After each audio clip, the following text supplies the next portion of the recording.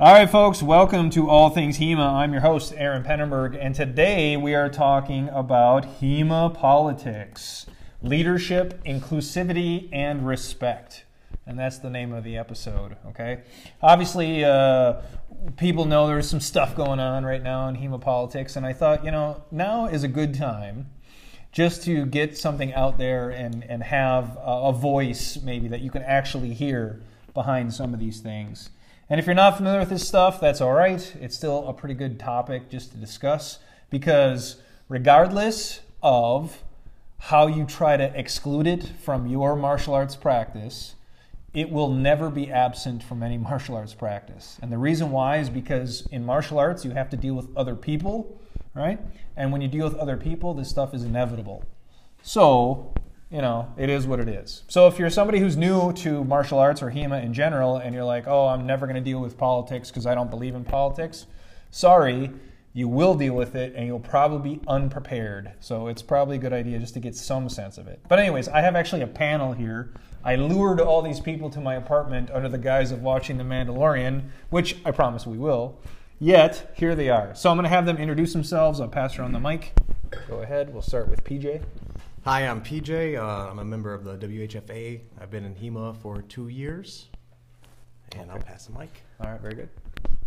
Hi, I'm Dan. I've been in WHFA 3 years. I'm also a licensed professional counselor. Nice.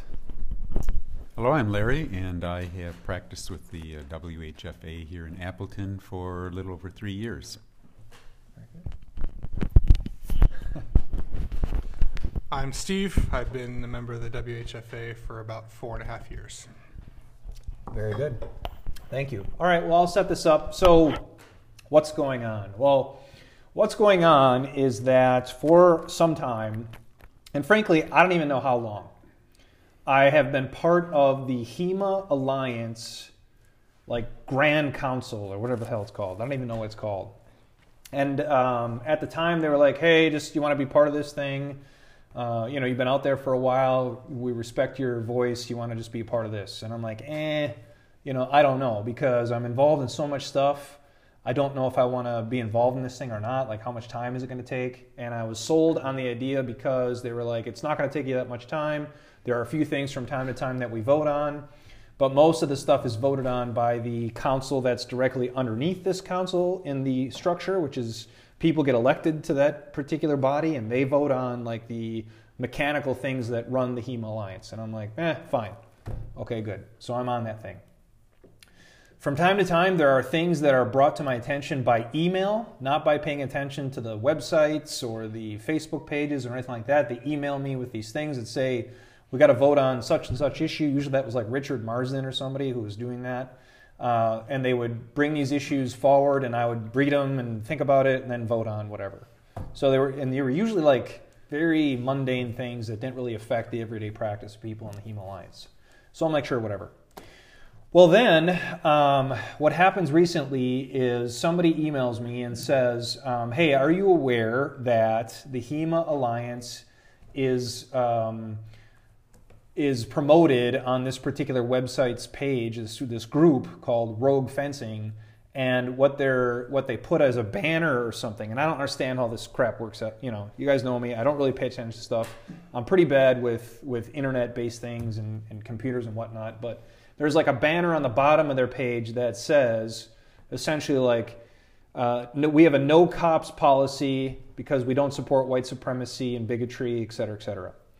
Now, I didn't know that was on that web page, nor do I really care if it is per se. The only reason I got involved is because somebody brought it to my attention and said, we think it's weird that you as a cop would be part of the HEMA Alliance that supports this kind of thing. And I'm like, well, I don't know. Let me check it out, right? So I check it out. Sure enough, that's the thing. I see that banner that says that, and I also see the HEMA Alliance's badge almost right next to it or above it or something. And I'm like, oh, this is no good. And my personal opinion is it's no good because, I really believe HEMA should be absent of this kind of stuff, right? It should, if it's in a large umbrella nonprofit organization, I feel like it's extremely wrong to just say something as such a blanket statement, to say like, we're not going to allow cops because right now cops are hated and, you know, there's a lot of issues going on and we're all concerned and, you know, cops should not be allowed in HEMA. Disagree vehemently, personally. I also think, you know, discrimination of any kind particularly is problematic. It's a slippery slope. Who knows what group is next? What controls do we have over that process? I didn't know that was the thing. I didn't know that the HEMA Alliance was allowing that. I didn't know, you know, I don't know what we knew about it, what we didn't. So I sent out a couple emails saying, hey, what's up with this? They said, yeah, in fact, it is okay because apparently, like, profession is not a federally protected class, which is something I didn't know either, but whatever. So that's the case, and we're going to try and change our bylaws and stuff to make that happen. Well, there was some stuff I saw back and forth that led me to believe like maybe it wasn't going to happen, but regardless, I'm out of here. I don't want to be a part of that until they figure that out. You know, and then one of the members asked me, like, if we figure it out, if we fix it, would you still be a part of that board? And I'm like, sure, you know, no problem. So that's where we're at. Now, having said all that, what I'm interested in is how do we feel about this kind of thing in terms of like discrimination in politics and cops even. And I was actually going to name this episode like HEMA and cops, you know. But I decided, you know, just to go with HEMA and politics. But really, if we cut to the chase, like the issue is all the problems we've been having nationally with the idea of police being bigots and racists and this kind of stuff, abusing their authority, beating people up, acting aggressively, et cetera, you know, that's almost like a side issue. So for now, anybody have any thoughts about what I just talked about? And they're all looking at each other. Well, this is PJ. I think that it's important that we all try to be as inclusive as possible. That's one thing when I came into this club, to be totally honest, for a long time, I actually had a chip on my shoulder about police in general and about authority figures in general. But then I came to a certain type of philosophy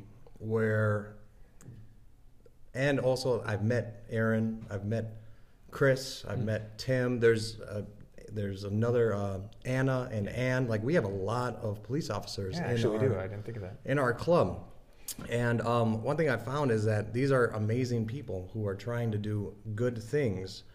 Now, personally, as far as a policeman's or policewoman or a person of authority's position, I personally believe that sometimes they are forced into a situation where they might do something immoral that's based on the law. Mm-hmm. For instance, putting someone in a cage for ingesting a plant or something like that. That's not, I think that's immoral, personally.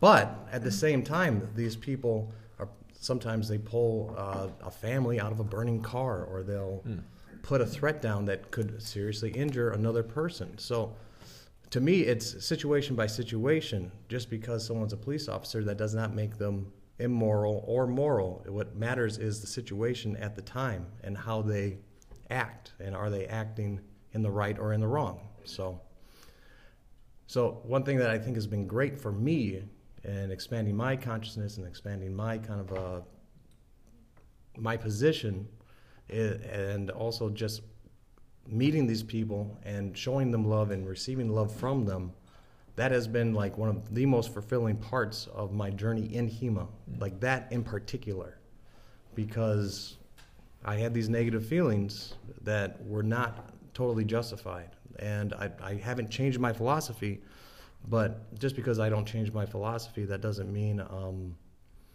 that doesn't mean that I've just because I hang out with these people and I enjoy their company, that doesn't mean that I have to change my philosophy, Yeah. So I don't see why one is mutually exclusive.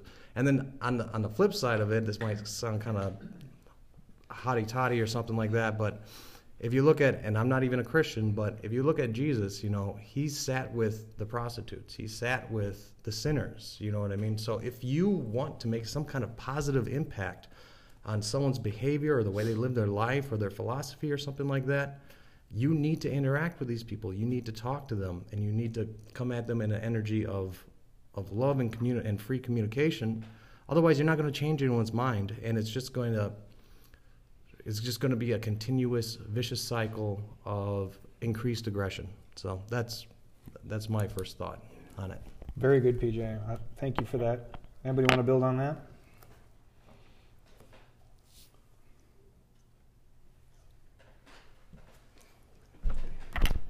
Maybe not to build on that, but just to go back to that kind of main topic of politics and HEMA.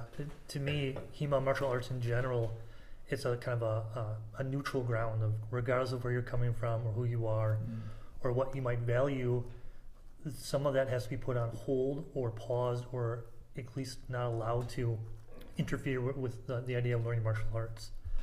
And I feel like one way or the other, people are carrying too much when they shouldn't. There's some people I've encountered in HEMA that outside of HEMA we'd probably never be friends or even acquaintances, and that's kind of what it is. But we do this one thing together, and I hope no one's defined the entirety of their personhood in HEMA, because that has its own unhealthy consequences.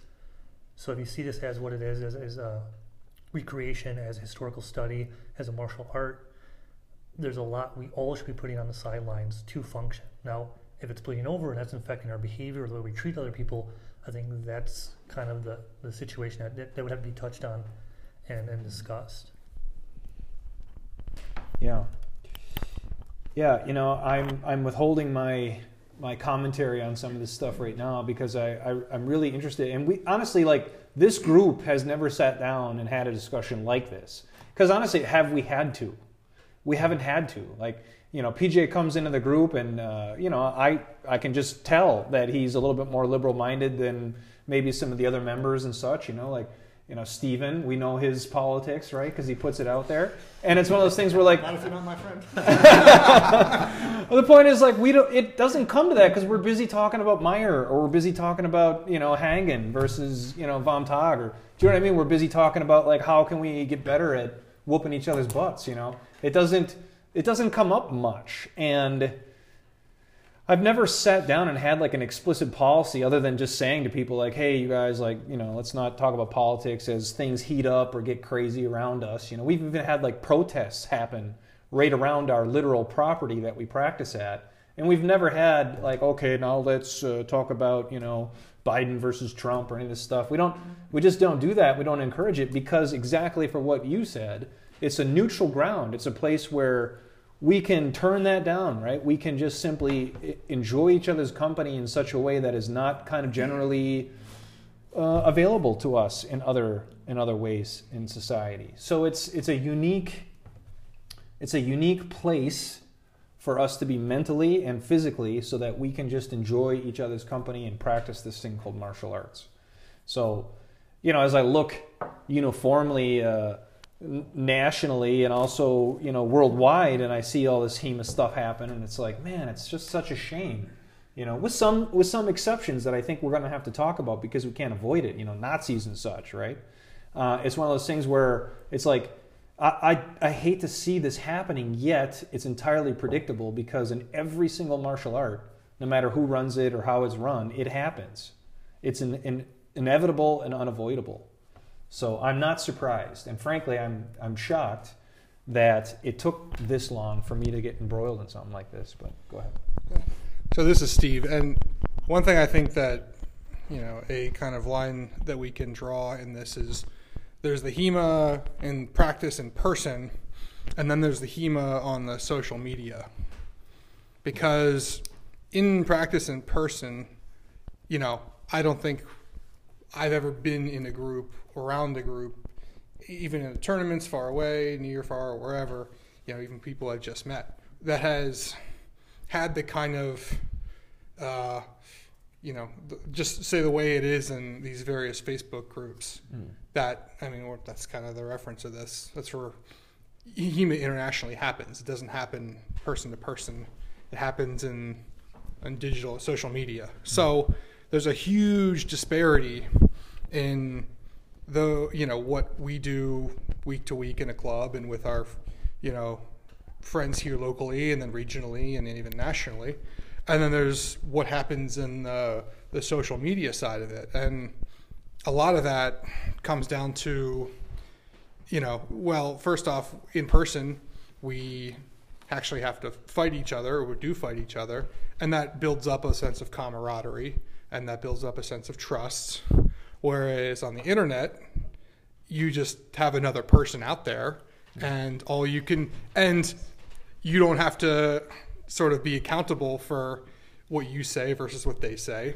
And additionally, you see certain groups, certain people with a certain political persuasion or a certain political slant, they really have cornered the market in that and feel very entitled to be completely in control of the digital aspect and digital, the way people talk online, all that kind of stuff. And they feel very entitled to enforcing their rules for everybody.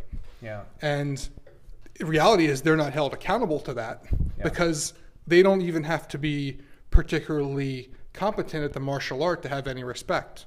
They just have to have, a big keyboard and friends with a moderator or whatever, and they can enforce their will. And if they have that kind of thing, that's what you see. And, it's always one of those funny things. The more active someone is on these various HEMA social pages, it's inversely proportional usually to their skill in the actual art. So it's one of those things where you're like, okay, if they're talking lots about sources, etc., usually that person's a little, okay, that's what it's about. But if they're really into the political side of it, one way or the other, it's usually, okay, you can almost guarantee that they're, okay, sure, I'd like to enjoy, I'd like to spar that person sometime, see what that, how that goes. Just because, I didn't mean to imply that way, but. Well, I know what you're saying, and honestly, Stephen. It's like if you spend your effort, typing up long posts and whatever, rather than training, doing some push-ups, doing some flourishing. This all falls under the category of like might versus right? So and let me address what you just said, because that is a very common thought process amongst martial artists. And I have such a strange relationship with that idea, because on the one hand, I feel like that is true. Okay, so on the one hand, I feel like it does seem to me that there are a lot of people who are super vocal and pushing the politic angle, that when you see them physically represent themselves, they are not very impressive. So you wonder, is the one thing a compensation for the other? At the same time, it's important that sometimes some of these people that are very physically unimpressive but still do a lot of research and are connecting the dots on a lot of historical sources and doing a lot of work to post things that are available to everyone and things.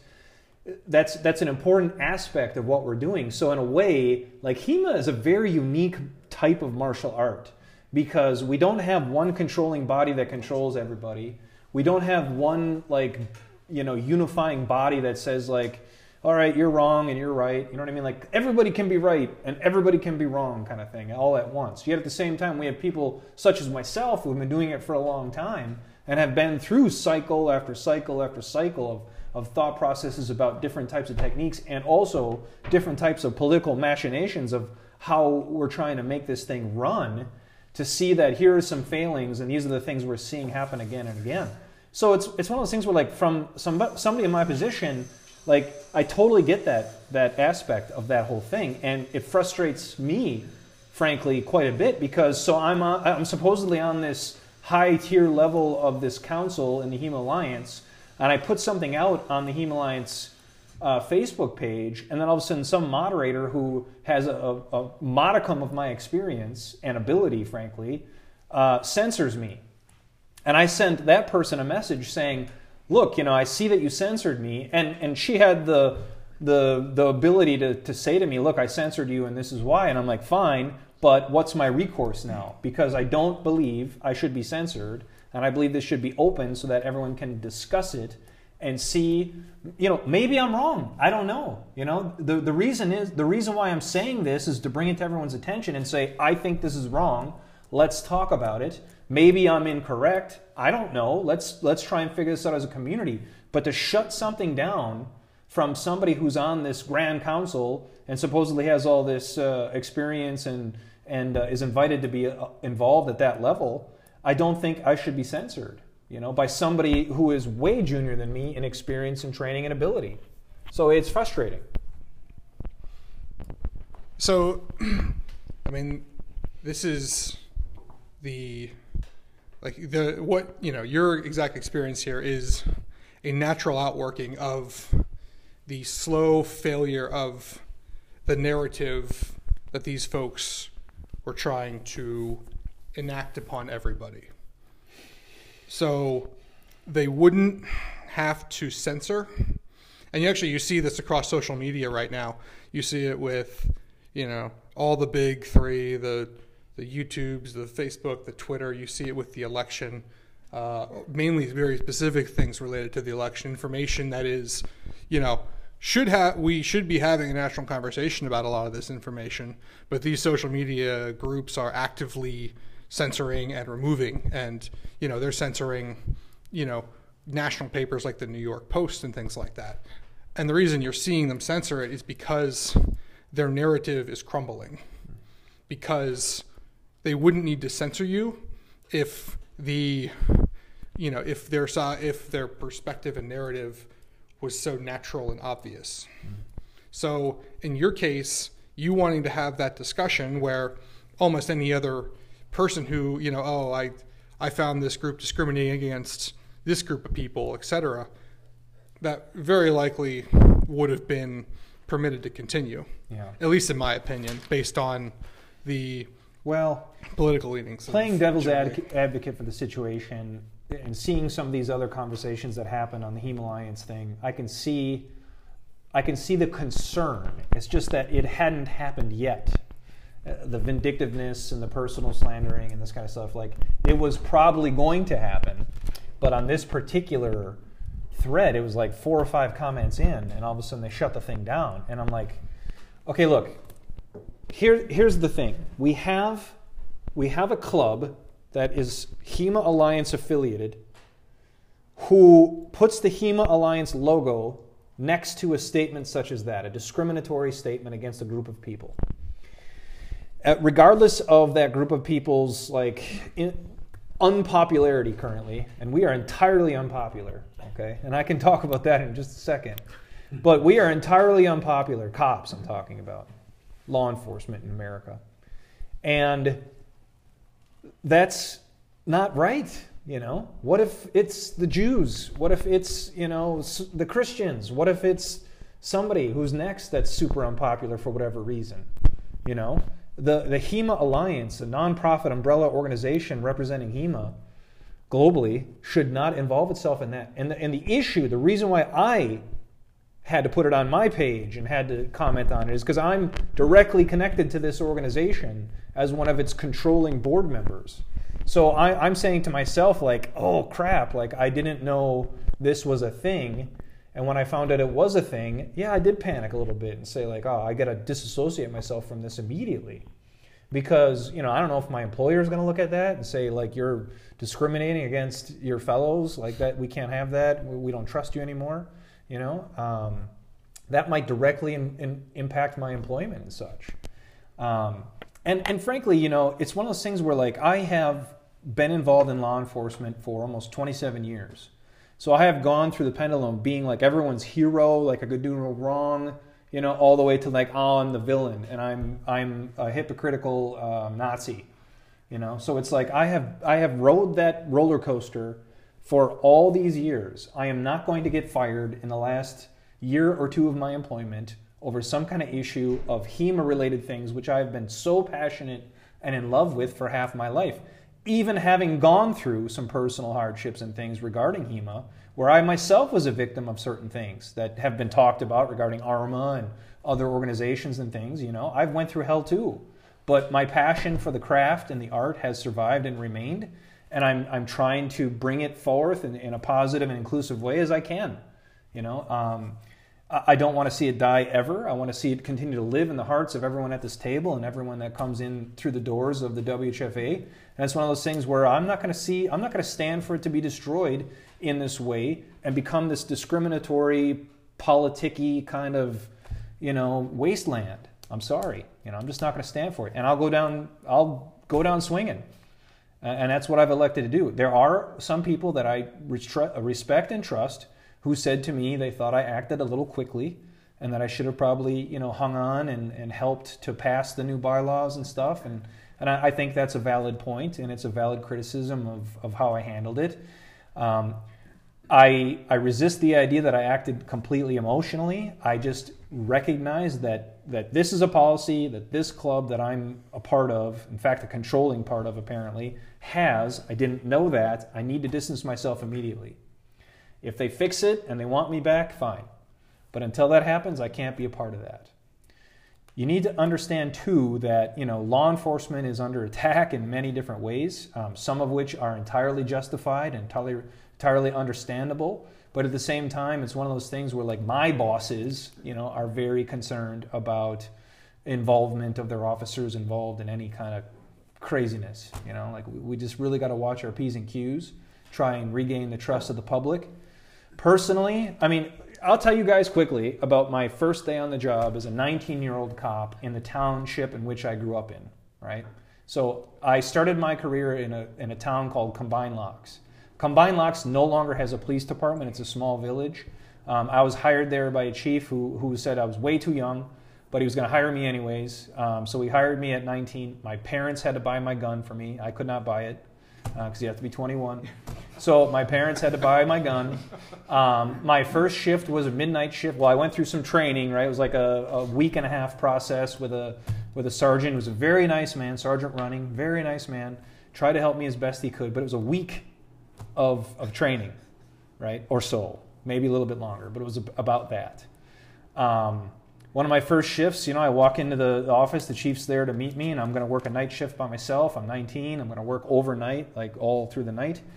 Hands me a flashlight and the manual for the police department, which is 500 pages long, and he's like, "Good luck, don't get shot." And that's kind of my introduction to law enforcement. Well, right after, and I took the squad car, dropped him off at his home, and then was on duty, right? Called on duty with accounting over the radio. Well, I went right back to the police department and puked my brains out. Puked. Because I was so nervous and scared that I was going to violate someone's rights, that I was going to fuck up the job and get fired or something. All I felt was this giant weight of responsibility and caution, I didn't feel like, I'm going to go around and, I get to do whatever I want in this town. This is my town now, and everyone better look out. I didn't feel that at all. And frankly, I never felt that way. Even at a 27-year veteran sergeant, having done everything in police work, SWAT, field training, gangs and drugs, all that stuff. I do not feel that way now. And frankly, I don't know many that do. There are a few, right? But they get found out. But it's we are an extension of the community we serve. And when we go outside of that relationship, we are held to severe account. This is the only thing I've ever done in my entire life professionally, besides side hustles and things I've done, right? But the only thing I've ever done my entire adult life, separate from the military, which I did concurrently. But the point is, this is all I know. This is my entire breadth of my education. So if something would have happened with my career, I don't know what I do next. Who knows? I'm a really good shot. Does that help me to get hired somewhere else? At some business or something? I can shoot, the fly off your head at 50 yards. They're great. What a psycho. Get out of here. So, the point is, a lot of these folks that are in law enforcement, that's their calling. It's not something that you just decide willy-nilly to do. The money's not awesome. The hours suck. I sometimes barely know my family. I work every holiday and weekends. It's a long slog. It's not easy. We deal with the worst of the worst many times for years and years and years. And it's just one of those things that, you do because you care. We care mostly. And I can't speak for everybody. But that's the problem with generalizations. Generalizing a group of people, it's wrong. So, go ahead, PJ. Yeah, so I think that's one thing that, because I saw some of the posts and some people were being, there's a vitriolic response to your initial kind of bringing up of this issue. And I just was like, man, I can't believe these people are talking like that. But then I was like, oh yeah, they're over the internet though, so they can say whatever they want. And, you know, you can't really have any recourse, you know. And that's the other thing is I don't think people realize like the responsibility that you have, like in the relationships. That's like the big thing here, is that this club has a relationship with HEMA Alliance. If they are like a member, I haven't done the research myself on it, but you're saying that they're a member, and then you're a member of the HEMA Alliance. I mean, there's obviously a reason and there's impetus for you to go after this issue and bring this to everyone's attention. Mm-hmm. So I just think it's like incredible that people don't understand those relationships that are going on. I mean, to me it's very obvious, even though you might have a different opinion, you know, or you know, someone might agree with, oh yeah, well, it's okay to not include cops because of yada yada yada, whatever reason. But then to not understand that you, Aaron Pinnenberg, a police officer who's a council member of this organization that has this relationship with this other organization, there's a reason for your reaction and for bringing this up into the community. So, and it's very obvious, and I wish people would look at that and look at the responsibilities that you have. So, well, and frankly, and thank you for that, but frankly, it's like, you know, you do this and you know there's going to be consequences, right? So I knew full well this is going to happen, and you guys know I'm not a saint, right? I've never held myself to like a standard above anybody in the club per se as a person. Like I never said I'm more moral because I'm a cop and so therefore I know everything morally. Yeah, I make mistakes. I have made mistakes. You guys have been very privy to those mistakes and know about them. It's not something I try and hide or exclude from the conversation or the overall, you know, viewpoint of me. I have many friends who have done this kind of stuff for a while, who are in kind of the same position as I am, like done it for some years, who lead clubs and things. And they always say to me like, oh, you're way too close to your people. You know, you have way too many friendships with them and stuff. You let them know way too much about you.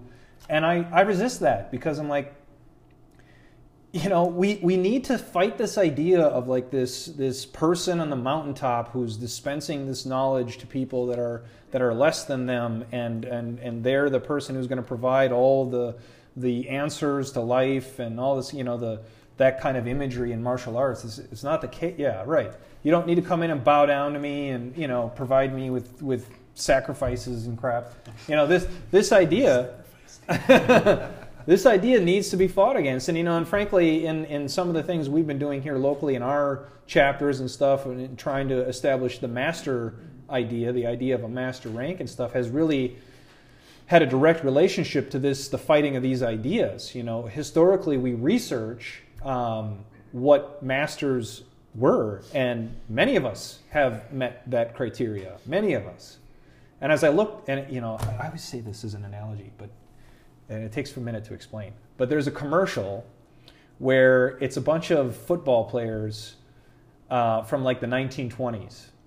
And people, and there's a modern commentator that's reflecting on the 1920s, and the modern commentator is like, yeah, back in the day when like Curly Lambeau and so, they were such, you know, great athletes and this kind of stuff. And they show these guys, and they look like children, right? And they're wearing these little leather helmets, and they're prancing around and playing games, and they're not, you know, they're not very athletic at all. And then all of a sudden, like a modern football team comes in, and these men are like giants, and they're in pads, and they have modern techniques and ideas and athleticism, and they're like, and now we're going to match up the, you know, 1990 Packers with the 1920 Packers, and they just get crushed. Like it's like a bunch of adults throwing around children, you know, and people are like, oh my gosh, you know, like, so in the back of my head, I keep thinking like, I can't help but wonder. I'm sure these men knew what they were doing, and I'm sure, you know, they were very skilled and stuff. But in the back of my head, I can't help but think like, is it kind of like that? Like if we put Dan Rollins against Joachim Meyer, you know, what would happen? What would happen? I don't know. Have you ever seen Dan fight with a longsword? It's amazing, you know. And so this is the kind of idea I have in the back of my head sometimes. I mean,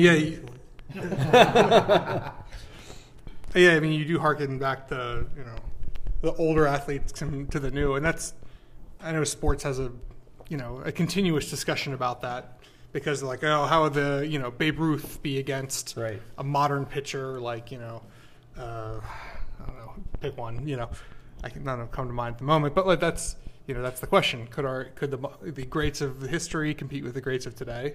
But then also you look at what, you know, the greats of history did in compared to what the people of today do. Right. And you're like, okay, well, the greats of today, you know, built entire structures out of, you know, with their hands. Hand-carved rock. Yeah. And right, so, right. like, okay, well, you know, maybe these people weren't as, you know, weak and limpy as we think they were, just because of the videos. I mean, and let's keep that, okay, because we can keep on. But, you know, tempering this idea in my head is when I met some Amish folks.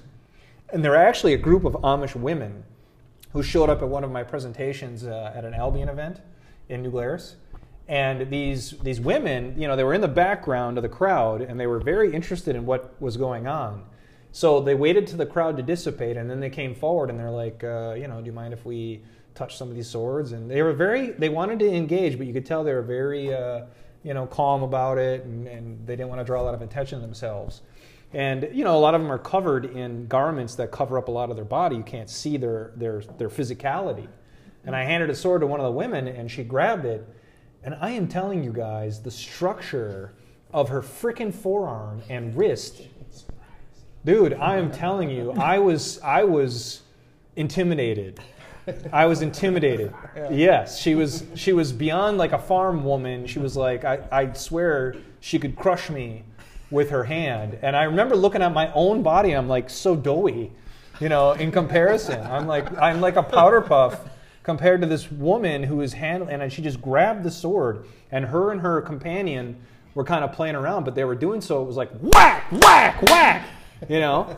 It was so freaking hard and so physical. I just thought to myself, like, holy shit. Yeah, I've heard a friend of mine has the ring, wedding ring from his grandfather or great grandfather, and you know he's a slightly bigger than average guy, you know, 6 foot-ish, 200 pounds range, but his great grandfather's or grandfather's wedding ring, when they went to size it, it fell off the largest size they'd had because the man's hands were so big from working that type of lifestyle for his whole life, and so. You know, you do think, okay, well, you know, these old folks had, they're, you know, it's, you know, Skinny Legs Joe and doing the 23 skidoo, whatever. But there's a level of physicality, you know. That's right. The uphill both ways, 10 miles in the snow wasn't necessarily inaccurate. So, right. Yeah. What do you think, Larry? You are I'm listening. Personal connection to the farm and such. I'm just enjoying the conversation. Larry's one of those guys where, like, he calls me and we have these conversations that blow my mind, and then I try to get him on this thing to record what he says to me sometimes, and he's just like completely silent, and it drives me bananas. But I totally understand. You know, doing a podcast sometimes can be very difficult because all of a sudden you're like under the gun and there's a timer and whatnot. But anyways, let's just, I suppose, angle this just a bit. Let's try to narrow this down just a tad. And what I want to tell the HEMA community, I suppose, in a way, is that I understand that there are many people out there who have been victimized and downcast and had not have a seat at the table for many, many years, for decades. I'm talking about minorities, I'm talking about gay people, I'm talking about lesbian people, I'm talking about transgender people, all the classifications of people that we have. I get that it must feel very bad to be involved in that. And you know what? I want to just talk about for a moment. I want to talk about something that happened to me that that I think gave me a small window into this. Certainly, I have no idea what it's like to be a minority or some of those persons who have been victimized like this. But I'll tell you this. So all this stuff goes on nationally, right? We have protests here in Appleton that happen. And, you know, I have never hurt anybody or, you know, used my badge to beat anybody up who's a minority or something like that. I've never been accused of any kind of misconduct in office. I've never had any of that kind of stuff go on. Any use of force incidents I've been involved in have been mitigated as best I'm able to use minimum of force. Despite our training, by the way, which always teaches us to use maximum force, and I'll address that at some other point, but which, by the way, I am working to try and fix. So what happens is I'm involved in this protest, and I'm surrounded by a group of about 500 people, and they absolutely hate me in that moment. I have seen hatred before, but I have never seen it to an extent like that where they're all strangers, they're all surrounding me, shouting things at me, terrible things, and I felt extremely scared and angry at the same time because I recognize that they have no idea who I am. They hate me for no other reason other than what I am and what I'm wearing and what I represent. And I remember thinking to myself, like, boy, that it's a really bad feeling. And then talking to a friend of mine who's a minority, he's like, yeah, and you get to take that thing off, meaning my uniform.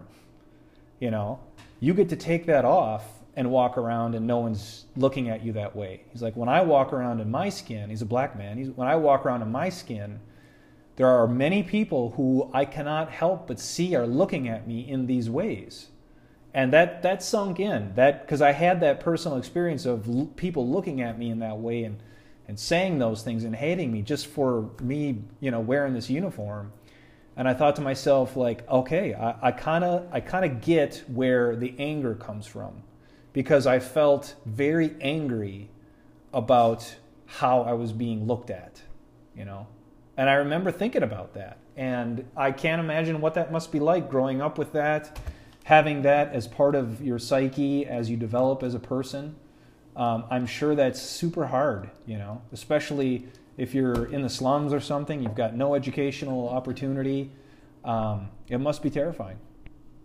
Right. So taking that and kind of flipping into that club, that group, you know, maybe, you know, the reasoning behind why they want to not include cops, why anybody doesn't want to include anybody who isn't, you know, a felon or, you know. But then it comes back to like, okay, we all carry those things around. We all have those more to a greater extent than others. But how do we come together in this type of art and put that on the sideline? And that's the hard thing, is that some people are carrying much heavier burdens, not just being minorities, even within minority groups, even within non-minority groups, what have you. We're all carrying more. And the reason I want to speak up and I commented on this was there's that being thrown out there of trauma. And I think as a professional, and I will say this professionally, that term gets overused and is used as a defense to dismiss certain actions or thoughts. It's concerning, and I can talk forever about this, about just people throwing it out there, well, I got triggered. I'm triggered if there's a cop by me. There's a difference between someone saying, well, I'm a cop, and someone who's in full gear stopping you. Those are very different triggering events, and I can't speak for anybody as far as their trauma and what their triggers are, but professionally saying that, just saying someone coming up to me and saying they're a cop, if that's triggering you, that's a very big concern that you should be getting professional help. And when a club says that they're taking on that role in some pseudo way of professionally working with people while including HEMA, that's concerning if there's not a professional on board. There's definitely, I mean, I go back to like with, there's professionals with group therapy who's D&D to work through people's trauma. That's professional using a tool in a way it's not meant to be used. But when people are saying, well, we're trying to be inclusive, we want these certain groups to be here, we want them to feel safe, so we're excluding certain other people without some type of merit, that's concerning. That, okay, you're making a space for them, but how are you helping them?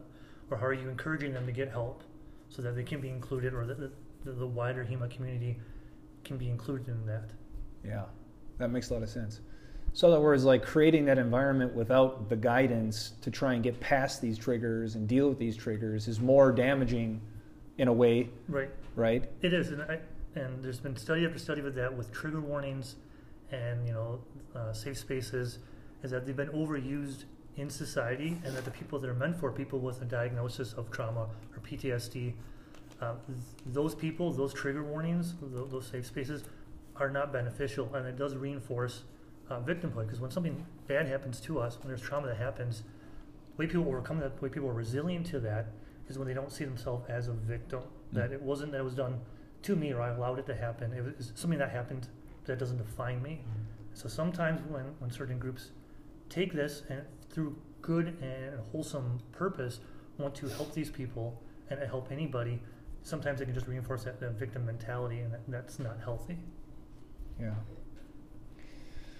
So I didn't know I had PTSD. Like, I didn't know. I never would have classed myself as a person that suffers from PTSD. Bunch of stuff happens in my personal life, and our current chief makes us go to see a counselor at least once every 6 months. Like, you must. So, like, cops always avoid, counselors and such because they're going to sideline us or something. We just don't want to deal with that because we want to be out there on the front lines. Like, that's where we want to be. That's where we're passionate about. And it's sometimes ego-driven, sure, but that's like where we want to be at, the tip of the spear. We want to be out there protecting people as much as we can. So anything that takes us off of that, we fight against. Well, lo and behold, they're like, yep, we have all these things that are going on. We talked to you for a while. You're suffering from this. And I'm like, I don't believe them. Like, I'm like, I disagree. I'm not damaged. I'm not hurt. And they're like, well, you don't have to use those terms. There's all these other things that are happening that you probably don't even recognize. And then examining my life over the last, 15 years or so, I suddenly realized, like, oh, crap, all the stuff they're talking about kind of makes sense to me now from that perspective. So now having identified this thing, I'm like, shit, maybe I do have some of this stuff that I got to deal with. But making that realization has helped me identify things that I can work on as a human being, and that's important. But if you constantly avoid those things and then, like, insulate yourself from those realizations, I can see how you would never improve and only get worse, right? Right. Because every moment is going to be worse then if you're not at least acknowledging some of these things that are challenging you and then things that you can identify to improve upon. So I reached out, this rogue, and I'm not going to use her name because I don't want to get involved in any of that kind of stuff, but this rogue fencer person that runs that thing got a hold of me today on the messenger and had a big explanation. And, I have to give her credit because at no time did I feel during this exchange with this person that I was under personal attack. She spent a long time laying out, like, the reasons why they had that policy and the specifics surrounding the rationale behind it and things like that. And I ultimately said, like, look, all that makes sense. Like, I'm not trying to say that you're an evil person and you're doing this intentionally to hurt people and stuff like that. I'm not saying that. I'm just saying I disagree with that idea, and I cannot be related to some organization that's going to support that. It goes against what I believe is right. And then I was talking about that scenario with a friend, and the friend was like, well, yeah, but what about Nazis? What about, people who are having something that you don't agree with in your club? Are you going to just go let them join the club?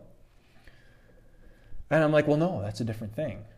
But I have trouble articulating why it's so different. Right. Well, I think it comes down to there's a difference between behavior and the way you behave in a martial art or, on the floor as opposed to what you carry on home. Because, think of the reverse of this.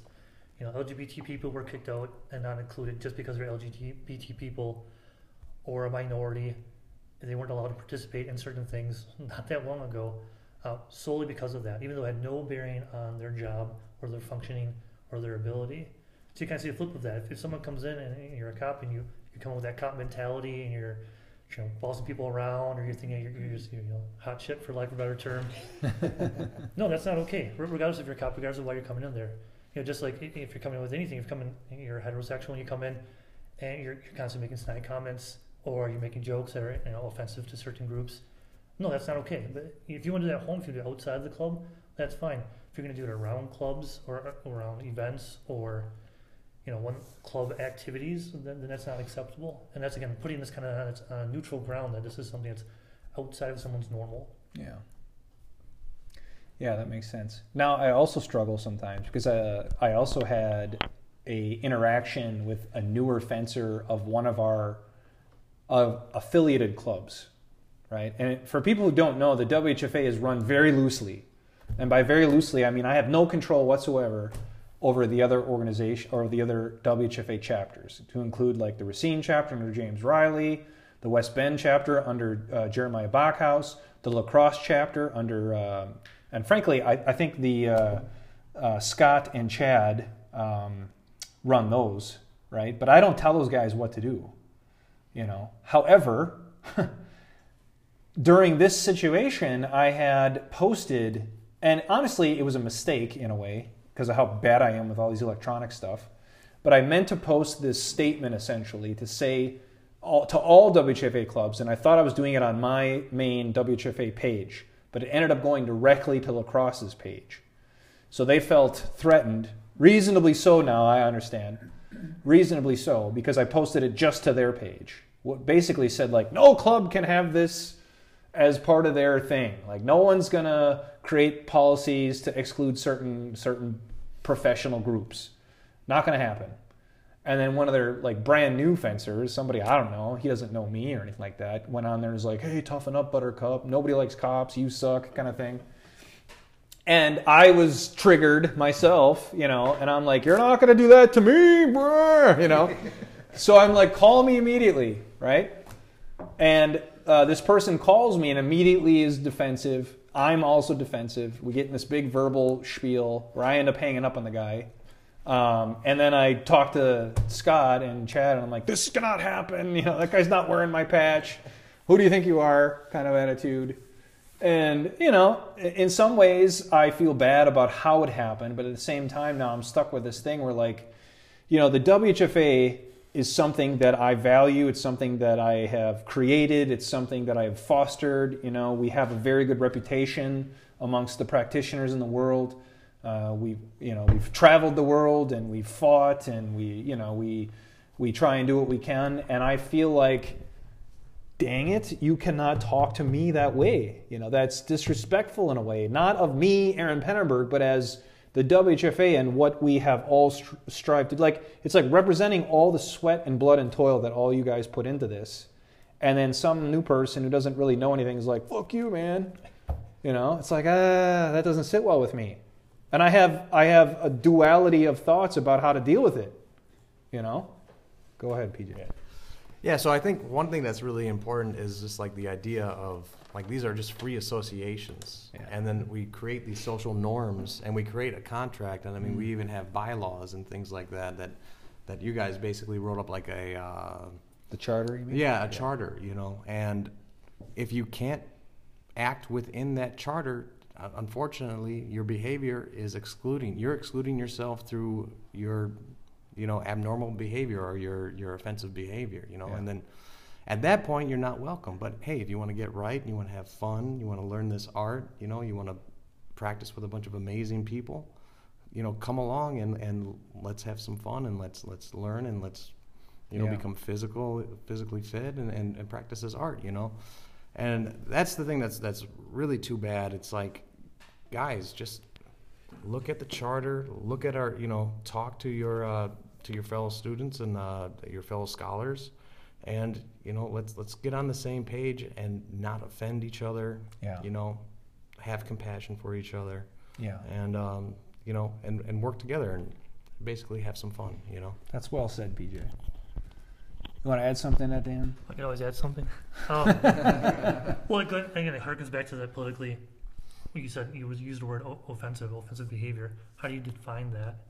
I go back to like Rawls' veil of ignorance. Is that if you put a veil on somebody, you have no idea who they are, what they are, and you have no idea who you are, what you are.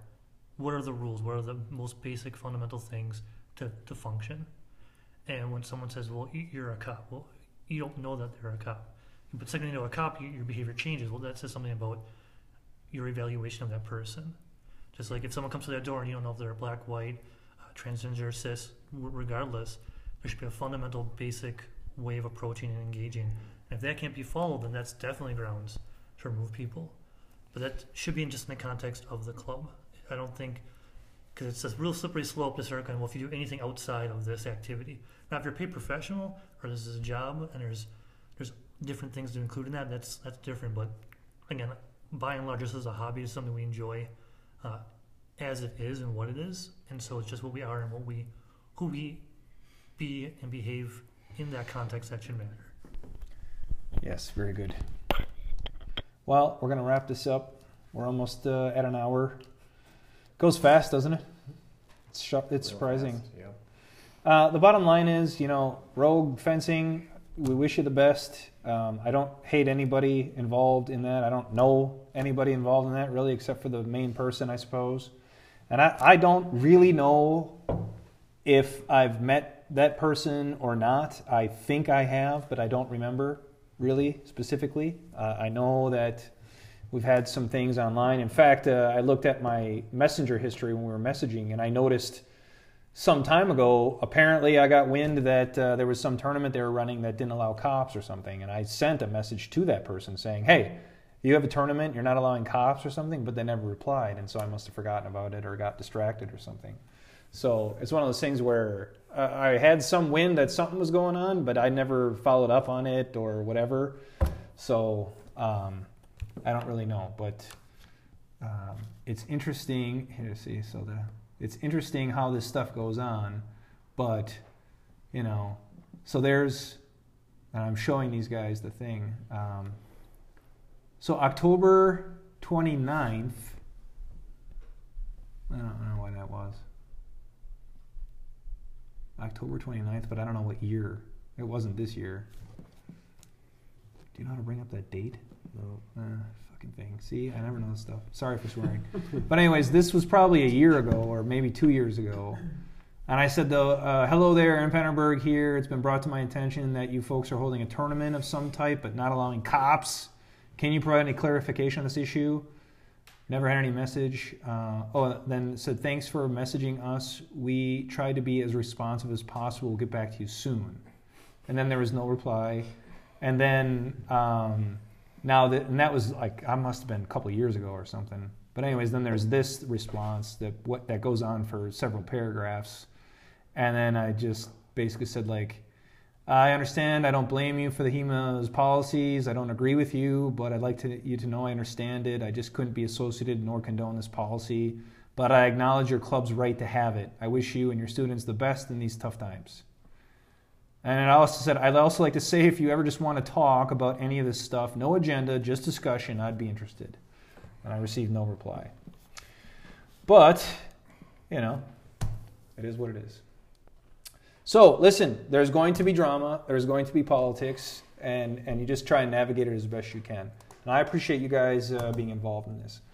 My last episode 18, regarding crabby students and stuff, got a ton of requests to discuss and things. And so I've had many discussions about it. If I didn't get to you yet regarding your specific question and wanting to discuss this, I will eventually. I'm working my way through. I had about 45 requests. So I'm working my way through as best I can. But, those things are a dynamic as well that you have to deal with as far as, students and their behavior and whatnot and how you try and address it. So that's that. All right, guys. Have fun. Fight hard. See you later. Thanks, everybody. Yep. Thank you.